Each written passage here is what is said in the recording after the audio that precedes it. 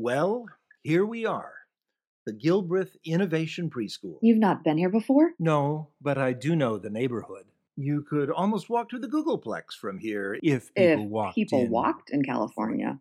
Yeah. Oh, there's the principal. Penelope. What's her last name? Othmar. And my middle name is Innovation. David Allen Greer. Pleased to meet you. Dave, good to have you here. And Tammy, hi. I generally go by the Lost name of... cause. She'll call you what she wants. We're so glad to have you here for the annual Winter Festival. The kids so love your podcasts and find them so useful. The kids listen? What would you expect? But this event is really for the parents. Oh my. They think of you two as real innovation disruptors. And this is such a lovely event because we all get to sit in a circle and be grateful for all the innovation that we've seen the past year. It's a real chance to pat ourselves on the back for everything we've been able to disrupt. Oh yes, this is just one of the best. Oh my, we almost walked right past the Innovatorium. You two are so interesting to talk to that I forgot where I was. Young, innovative minds. Children, hand up, mouth shut. Young innovators. And of course, parental innovators. And all you other non-family innovators. We are so pleased to have with us today the hosts of How We Manage Stuff. They're going to tell us a story for our annual Winter Innovation Festival. Let me present Dave Greer and Tammy Carlton. I think you all know Tammy's kids who are sitting over there on the left side of the auditorium. Oh, good. A chance to talk about public embarrassment tonight. And so I will give you now the hosts of How We Manage Stuff.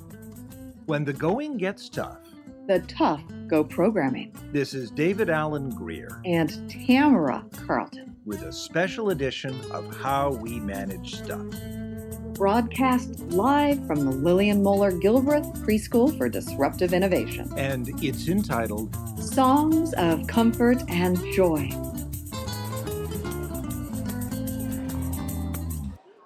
Christmas in Texas is not white, but brown. It's the color of that bleached dead grass that shines in the low-hanging sun of December. The days are short, the nights have cold fingers. The harvest is over, the summer is past, and the time of reckoning is at hand. The staff of the UNIVAC office in North Dallas did not quite know how to mark December in 1958. They were new to the region, immigrants from St. Paul, West Conshohocken, Long Island City, Evanston. They had come to the South, one and all, to stake their fortune to the new computer industry. It was a new land for them, a place with strange foods and customs. It was a place far from family and friends. At times, it seemed to be a place far from God. The year had not been good. The office had been operating for nearly 24 months and had yet to show a profit.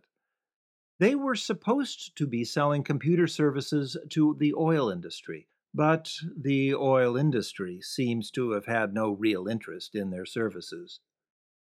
Their only regular customer was an aged oil baron who came to the office on the first of every month to have the UNIVAC compute the most efficient way to refine his crude. Adding to the office's anxiety was a doubt, a fear about the ability of the United States to produce innovative technology. Just 14 months before, the country had seen a Russian satellite reach orbit and an American rocket explode on the pad. More than anything else, the UNIVAC employees wanted to use their computer, which stood gleaming in its glass-enclosed room, to do something that might advance American science. But no one had been bringing scientific problems to the UNIVAC office. That winter, the most intriguing feature of the machine was the audio output circuit.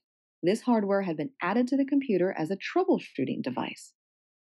Each computer console had a small amplifier and loudspeaker connected into a data path within the computer, explained UNIVAC engineer. When certain test programs were run to check the operation of the computer circuits, the loudspeaker would put out a distinctive series of tones. So one of the UNIVAC staff, a tall, quiet man named John Kamena, decided that he would create musical software, a program that would play Christmas music. He knew nothing about music, but he loved to program, and he knew how to break complicated tasks into simple steps.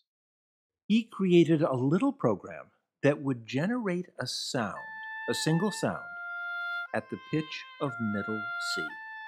It was a beautiful rhythmic tone, wrote one observer, not unlike an oboe.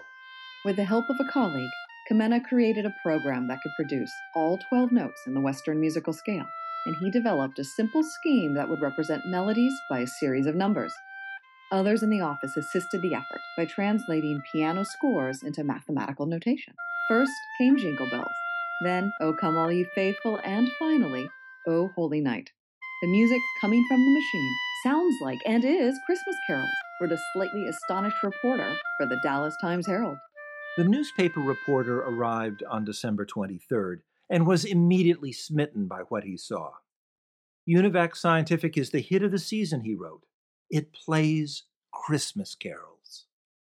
Kamena was both pleased and frustrated with the publicity. He was grateful that someone acknowledged the office's technical prowess, but he also wanted to see that office succeed in its primary mission, the mission of providing scientific computing services.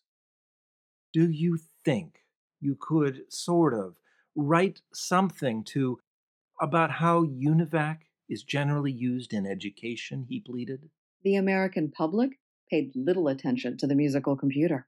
After all, they had been told that the computer was an electronic brain, and they accepted the fact that such a brain could do almost anything. They didn't see the program as disruptive because few of them could conceive how they might ever use an electronic brain of their own. Besides, the disruptive music technology of the age was not the computer, but the 45 RPM record. Developed by RCA, it was starting to threaten the conventional technology for reproducing music, the LP, the 12-inch long-playing record that had been introduced by Columbia Broadcasting a decade before. The LP was the technology of New York and Los Angeles. It was the technology of classical music, of Broadway, of Tin Pan Alley. The three best-selling LPs of December 1958 were all soundtracks of musicals that were playing in New York. South Pacific, The Music Man, Gigi. But the 45 was the technology of the hinterland, of folk, of gospel, of rhythm and blues. That year, Sun Records of Memphis had released Jerry Lee Lewis's Great Balls of Fire. The Chess Brothers of Chicago had brought Chuck Berry's Johnny Be Good to the world. And of course, the producer known as David Seville created the Chipmunk song on a 45. And Bobby Darin recorded the novelty hit Splish Splash. Oh dear, but no innovation is universally positive. No, it is not. But the 45 generally led the innovation in mid-century music. In the Motor City, Mr. Berry Gordy was creating a record company that would produce a new style of popular music. His record company used an innovative way of mass-producing songs and engaged a new group of talented musicians from the city's churches. But nothing stands still. By the 1970s, the LP had regained a central role in popular music. And in the 1980s, it was displaced by the cassette tape. And then the compact disc. And by the 1990s, a new technology was disrupting popular music, the MP3 file. And with it, an innovative way of distributing music, the internet. In 1994, the music industry promoted the digital distribution of a Rolling Stones concert from a stadium just a few miles from the abandoned old UNIVAC office.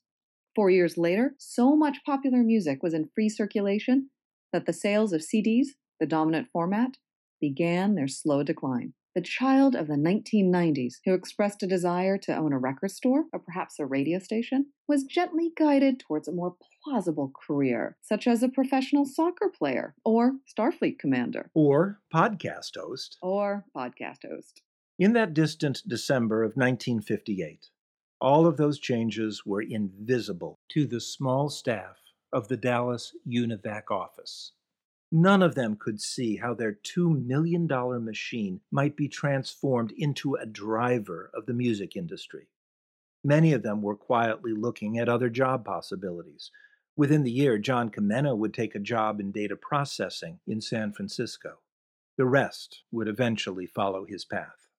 But on December 24th, They ended the day with a party that gathered around a small tree in the machine room. The Dallas Times Herald article was passed from hand to hand as the UNIVAC played its full repertoire of carols. As they listened to the machine play its songs, they would add their voices to the chorus. In that dark night, they stood on Jordan's distant shore and sang songs of the heart. They sang for themselves, and they sang for their business. They sang for their women at home and their babies tucked safely in bed. Don't you think you should explain that one woman was your mother and that one baby was you? And who's going to have to talk about public embarrassment tonight? They sang, blissfully unaware that 60 years hence, the best selling computer would do nothing but play music. And that computer would quickly be replaced in its short turn by yet another innovative machine. But on that night, they sang with pride in their hearts and the hope that 1959 might be a better year. They sang into the dark the songs of comfort and joy. That night, they sang songs of comfort and joy.